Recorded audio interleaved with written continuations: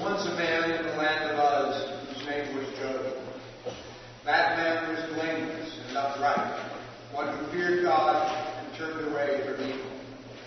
One day the heavenly beings came to present themselves before the Lord, and Satan also came among them to present himself before the Lord. The Lord said to Satan, "Where have you come from?" Satan answered the Lord, "From going to and fro on the earth, and from walking up and down on it." The Lord said to Satan, "Have you considered my servant Job? There is no one like him on the earth, a blameless and upright man who fears God and turns away from evil. He still persists in his integrity, although you incited me against him to destroy him for no reason." Then Satan answered the Lord, "Skin for skin.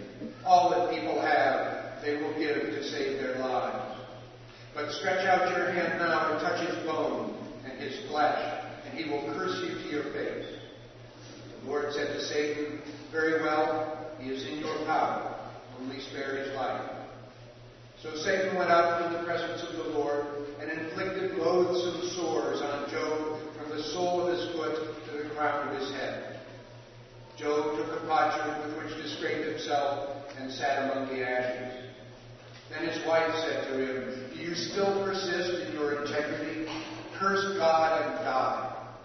But he said to her, "You speak as any foolish woman would speak. Shall we receive the good at the hand of God and not receive the bad?" In all this, Job did not sin with his lips. Hear what the Spirit is saying to the church.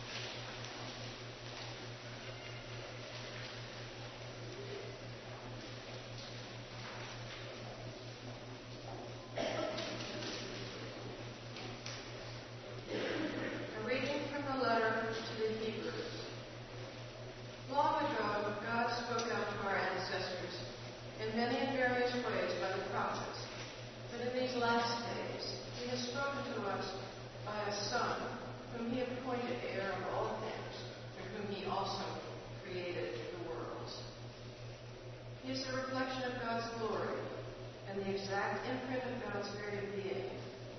And he sustains all things by exact imprint of God's very being. And he sustains all things by his powerful word. When he had made purification for sins, he sat down on the right hand of the Majesty on high, having become as much superior to angels as the name he has inherited is more excellent than theirs. Now God did not subject the coming world, about which we are speaking, to angels. But someone has testified somewhere, what are human beings that you are mindful of them, or mortals that you care for them? You have made them for a little while lower than the angels. You have crowned them with glory and honor, subjecting all things under their feet. Now in subjecting all things to them, God left nothing outside their control. As it is, we do not yet see everything in subjection to them, but we do see Jesus, who for a little while was made lower than the angels, now crowned with glory and honor because of the suffering of death, so that by the grace of God he might taste death for everyone. It was fitting that God, for whom and through whom all things exist, in bringing many children to glory, should make the pioneer of their salvation perfect through sufferings. For the one who sanctifies and those who are sanctified all have one Father. For this reason, Jesus is not ashamed to call them brothers and sisters, saying,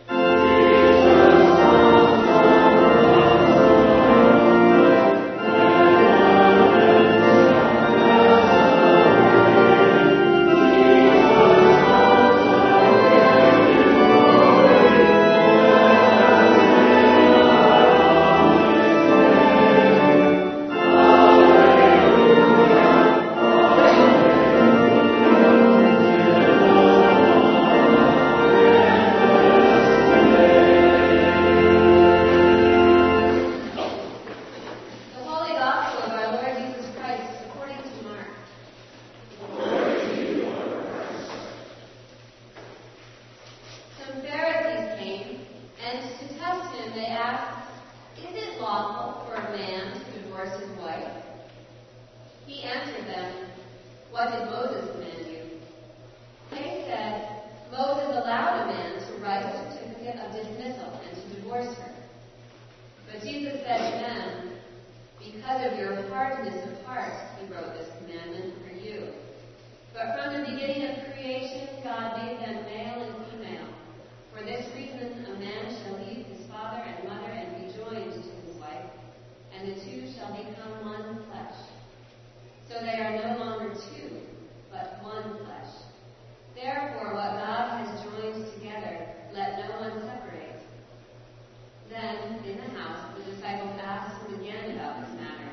He said to them, whoever divorces his wife and marries another commits adultery against her. And if she divorces her husband and marries another, she commits adultery. People were bringing little children to him in order that he might touch them. And the disciples spoke sternly to them. But when Jesus saw this, he was indignant and said to them, let the little children come to me. Do not stop them. For it is to such as these that the kingdom of God belongs. Truly I tell you, whoever does not receive the kingdom of God as a little child will never enter it. And he took them up in his arms, laid his hands on them, and blessed them. The Gospel of the Lord. Praise to you, Lord Christ.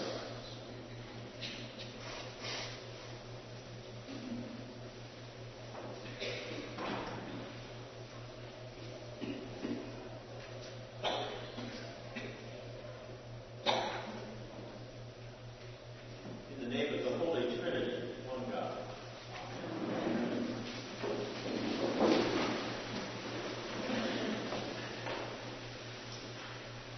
The seminary that I attended had a daily Eucharist, and it was customary for the faculty to preach at that Eucharist.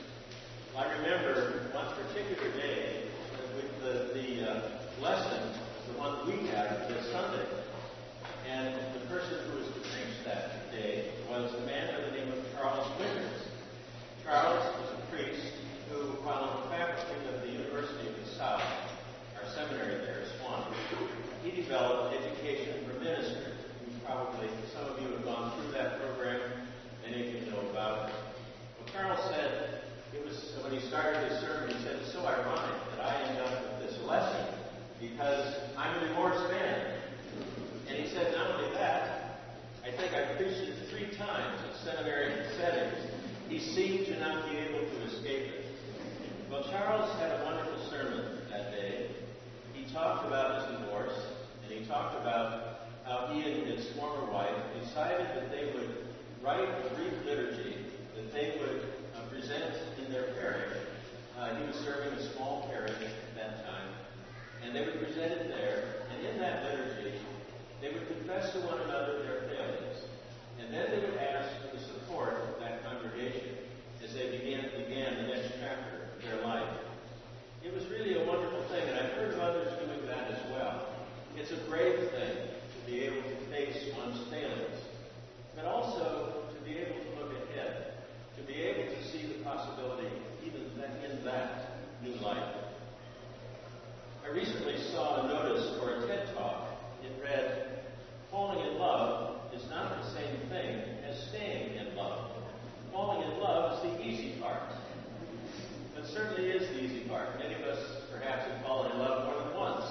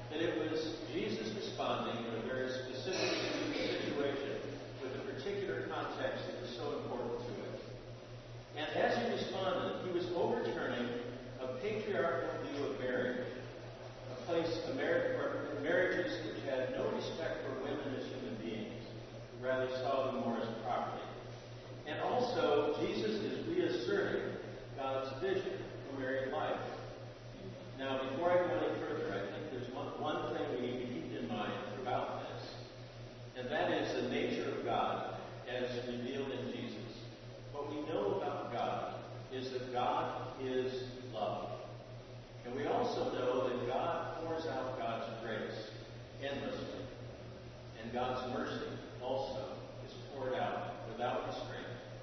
So when we fail, God's mercy comes into play. God's love is showered upon us. We are never turned away. Now, to understand this passage, we have to understand the context. Once again, the Pharisees are challenging Jesus. They want to trip him up, so they ask him a question.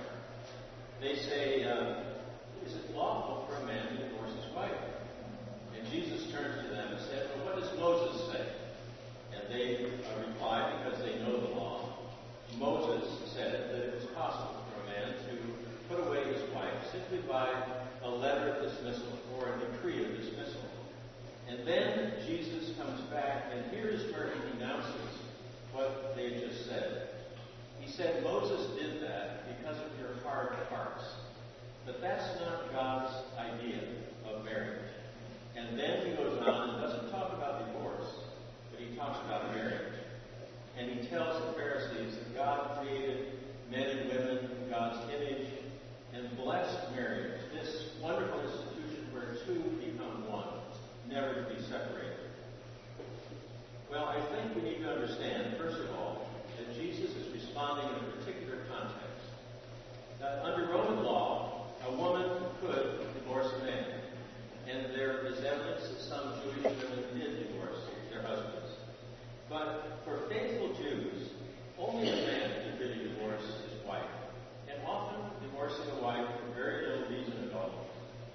In Jesus' response to the Pharisees, he's striking back at this idea of patriarchy, this idea of the hard-heartedness of men. That is, men. Not men in the broad sense, men. Because men are the ones who are casting out their wives with very little reason. A little further on in the passage, when Jesus is alone with his disciples in the house, the disciples want to learn more about what he's teaching. And Jesus replies, whoever divorces his wife and marries another commits adultery against her. And if she divorces her husband and marries another, she commits adultery. I believe that this is in response to the backdrop of John the Baptist condemning Herod for having divorced his wife so that he might marry his half-brother's wife. And there's even some question as to whether or not his half-brother's wife ever got divorced. So it was a very complicated situation, and they saw it as immoral. So John the Baptist took Herod on, and we know what happened to John the Baptist, off with his head. The Pharisees were trying to get Jesus to comment on Herod's marital situation, and Jesus avoided it with the Pharisees. And now that he's alone with his disciples, they ask him again about what he was talking about. Now he responds about Herod's situation. And it was adultery all the way around. And he made that very clear.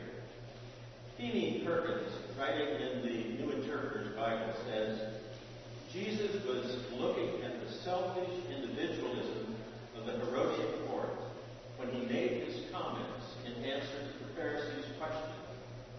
He was not telling a battered woman that she and her children must risk physical and psychological torment every day just to avoid divorce. I think it's very important for us to hear that. Jesus was responding with a particular situation in mind, and that was the situation of the marriage of Herod. I think we have to be very careful when we consider these texts. It's so easy for us to look at them as sort of black and white. But we know that life is not like that. It's much more complicated than that. When Jesus said on the one hand, the Pharisees were all wrong, because all they looked at was that law. They were just considering the law. And Jesus, on the other hand, comes back, and he talks about the beauty and the wonder of marriage, and how important it is. Well, I think we also have to recognize that we are human, and we sometimes fail. And that is a part of life. One of the privileges that I have as a priest is that of getting to know some wonderful couples as they are in preparation for their wedding day and for their life as a married couple. And I truly believe every one of them enter into their marriage vows, believing that they will be together for the rest of their lives. I think that's their hope and their dream. I don't think any of them that I've been with have ever thought this is just a temporary thing and then we'll move on. They enter into it believing it's forever. But unfortunately, we know it doesn't always work out that way. I think it's a miracle.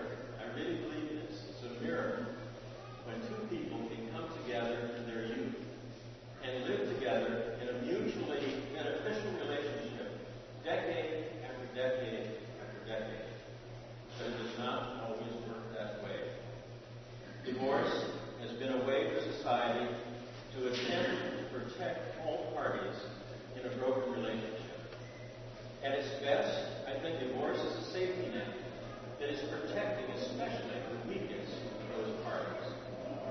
But we also know that the soul needs a safety net as well. And that's when the dear friends and family members come into play. That's when the church should be engaged as well. Being there to hear the pain of those who are going through this situation. Being there to support them as they try to put their lives back together again. Being there to declare that this is not the end of life. That this is something that's very important, but not the end of life. And that life will go on. That they can make another chapter in their lives. I want to end with this, which was written by a man by the name of Neil Plantinga, because I think it applies so much to the frustration we have in knowing what the right thing is to do, but also knowing that many times we don't do it. It is there somehow at the intersection of how things are and the way things are supposed to be that we find Jesus.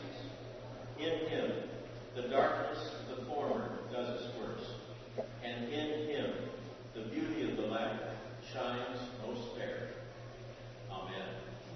Amen.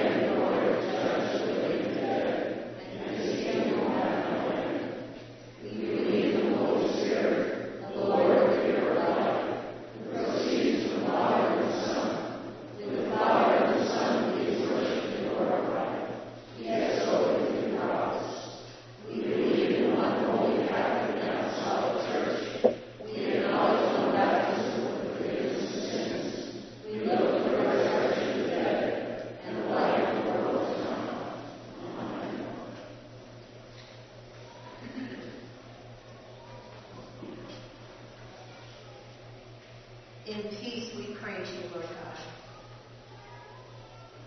for all people in their daily life and work. For our families, friends, and neighbors, and for those who are alone. For Barack, our president, and Charlie, our governor, for this community, the nation, and the world.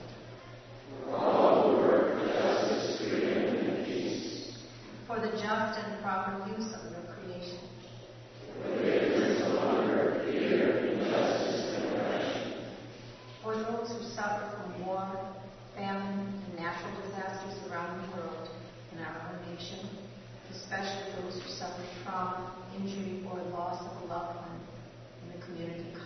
recent shooting in Oregon Thursday, and for all who are in danger, sorrow, or any kind of trouble.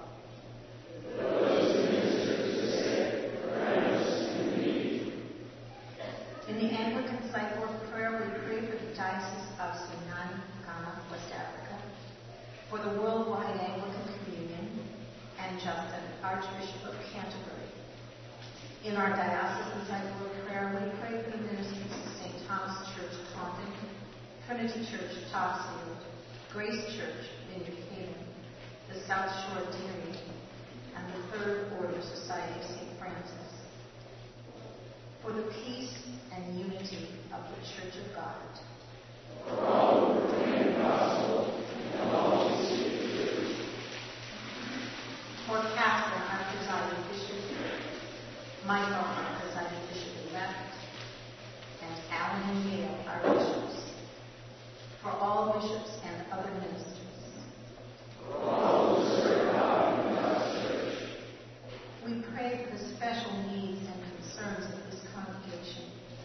We pray especially for Peter, Ruth, Ted, Nancy, Kathy, Brian, Linda and Peter and their children, Kristen, Michael, Peter, Alice, Sean, Ellie, Hugh, Jean, Mary, Ed, Bob, Kevin, Susan, Andy, Helen, Nancy, Claire, Ingeborg, Caroline, Todd and Kate, Jackie, Eric, Peter, Janet, Eric, Kirsty, Jim, Gail, Lynn, the Cleary family, Harry, Lynn and Jane, Spencer and Louisa, Olive, Oleana, Deborah, Jane, Edie, Liz, those without jobs, those who serve in the military, and all who work for peace are their mothers. We pray for those suffering from the heavy rains and flooding in the southeast, especially the people of Charleston.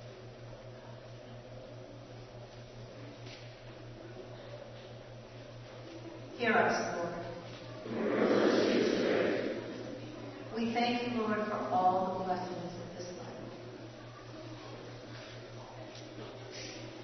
We will exalt you, O God, our King. Praise your name forever and ever. We pray for all who have died, that they may have a place in your eternal kingdom. We pray for the repose of the souls of Elizabeth, Bettina, Phoebe, David Arnold, Jean, Cam, Slottsville, and all who died in the shooting Thursday. Our relatives. We pray for those who have died in hospital bombing in Afghanistan, for those who have died and are missing, identified and unknown.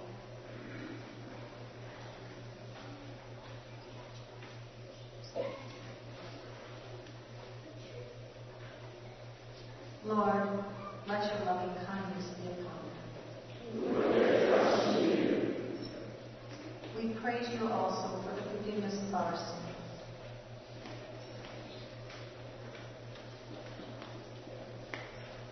Have mercy upon us, most merciful Father. In your compassion, forgive us our sins, known and unknown, things done and left undone, and so uphold us by your Spirit, that we may live and serve you in this life, to the honor and glory of your name, through Jesus Christ our Lord. Amen. Almighty God, have mercy upon you. Forgive you all your sins through our Lord Jesus Christ. Strengthen you in all mercy, and by the power of the Holy Spirit, keep you in eternal life. The peace of the Lord be always with you.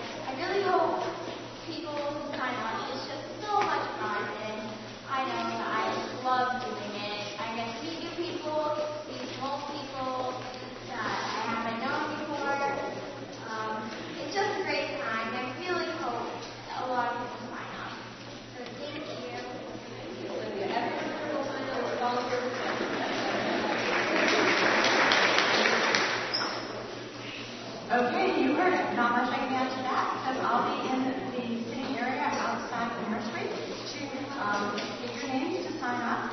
And also, we are still taking your promise for the promise tree. But see me after the service. Go on to the honor, and there is a notice in the bulletin about the workday next Saturday to lift up the plants that we moved 3 years ago and bring them back into the new court chapel garden. And I hope anybody with a strong back and enthusiasm will show up with tools and it's all in here. 9 o'clock next Saturday. Thank you. Good morning, I'm Carol Burrows. The crop-off team is meeting to take formation. We have 5 representatives of the last time I checked. That would be Jordan and Paul Leopold, Cliff Leopold, and I do commend his picture on the website. He's darling. He's in his party band. And then also Carol Brady and Libby Pratt. Thank you. But more of me. Thank you.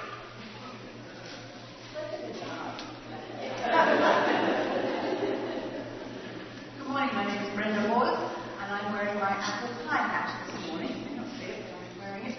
And I just want to let you know that probably nearly 30 of us got together yesterday in the parish hall of the kitchen, and between us we made 36 apple pies.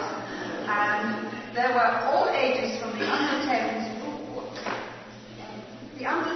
to the older people. And we all got together and had a wonderful time doing it. Now your job is to come to the fair and bring your friends and buy our pies. Thank you.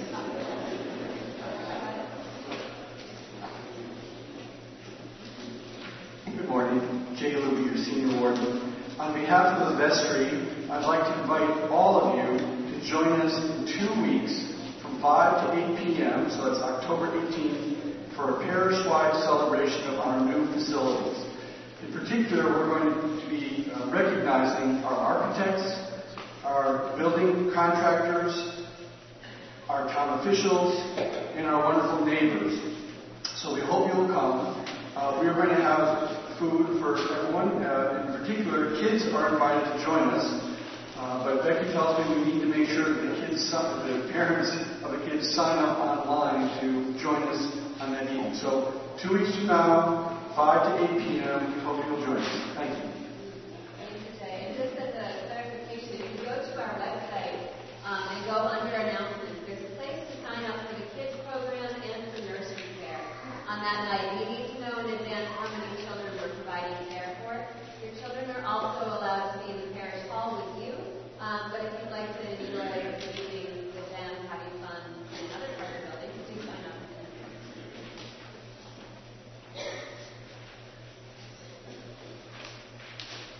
I'm Rose, and I'm Catholic and Sex Public. Today after church, there will be acolyte training for kids grades 5th grade and up, and the location is unknown.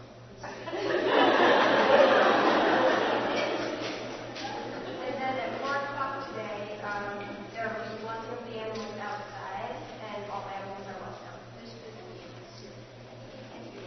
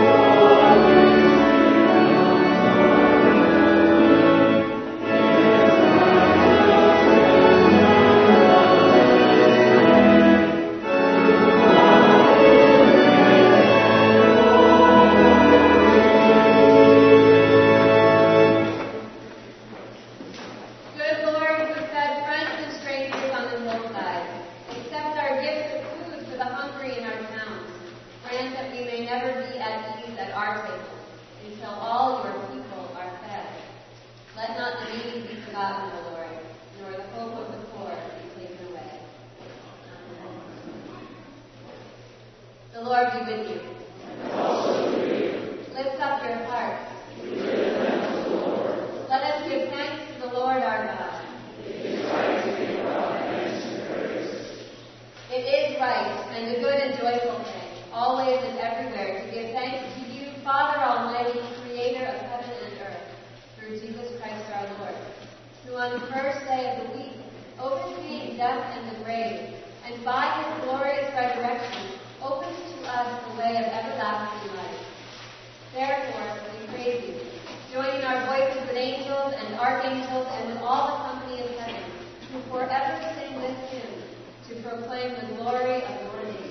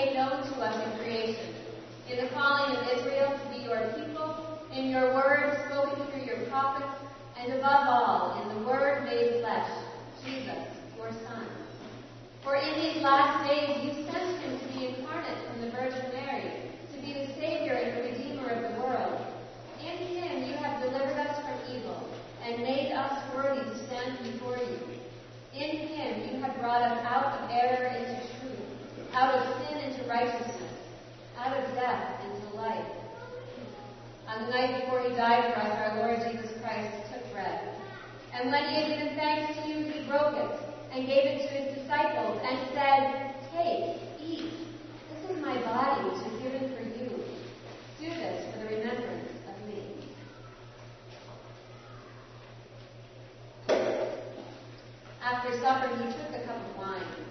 And when he had given thanks, he gave it to them and said, "Drink this, all of you. This is my blood of the new covenant, which is shed for you and for all for the forgiveness of sins. Whenever you drink it, do this for the remembrance of me." Therefore, according to his command, O Father, we remember his death, we proclaim his resurrection, we await his coming in glory. And we offer our sacrifice of praise and thanksgiving to you, O Lord of all, presenting to you from your creation this bread and this wine. We pray you, gracious God, to send your Holy Spirit upon these gifts, that they may be the sacraments of the body of Christ and his blood of the new covenant. Unite us to your Son and his sacrifice, that we may be acceptable through him, being sanctified by the Holy Spirit. In the fullness of time, put all things in subjection under your Christ, and bring us to that heavenly country, where with all your saints we may enter the everlasting heritage of your sons and daughters. Through Jesus Christ our Lord, the firstborn of all creation, the head of the church, and the author of our salvation. By him, and with him, and in him, in the unity of the Holy Spirit, all honor and glory is yours, Almighty Father, now and forever. Amen. And now as our Savior Christ has taught us, we are bold to say, Our Father, who art in heaven, hallowed be thy name. Thy kingdom come, thy will be done, on earth as it is in heaven. Give us this day our daily bread, and forgive us our trespasses, as we forgive those who trespass against us. And lead us not into temptation, but deliver us from evil. For thine is the kingdom, and the power, and the glory, forever and ever. Amen.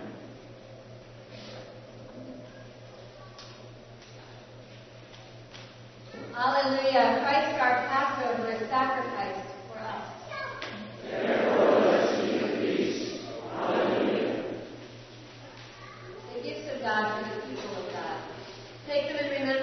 Christ died for you, and feed on him in your heart by faith with thanksgiving, knowing that all are welcome at God's table.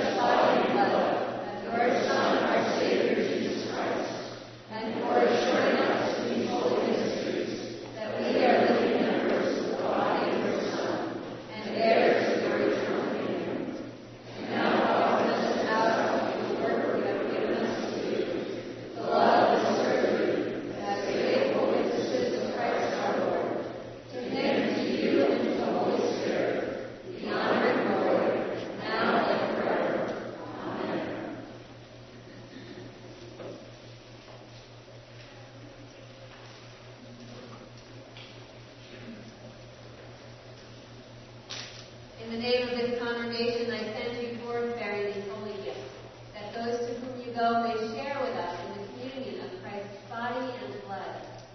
We who are many are one body, because we all share one bread and one cup.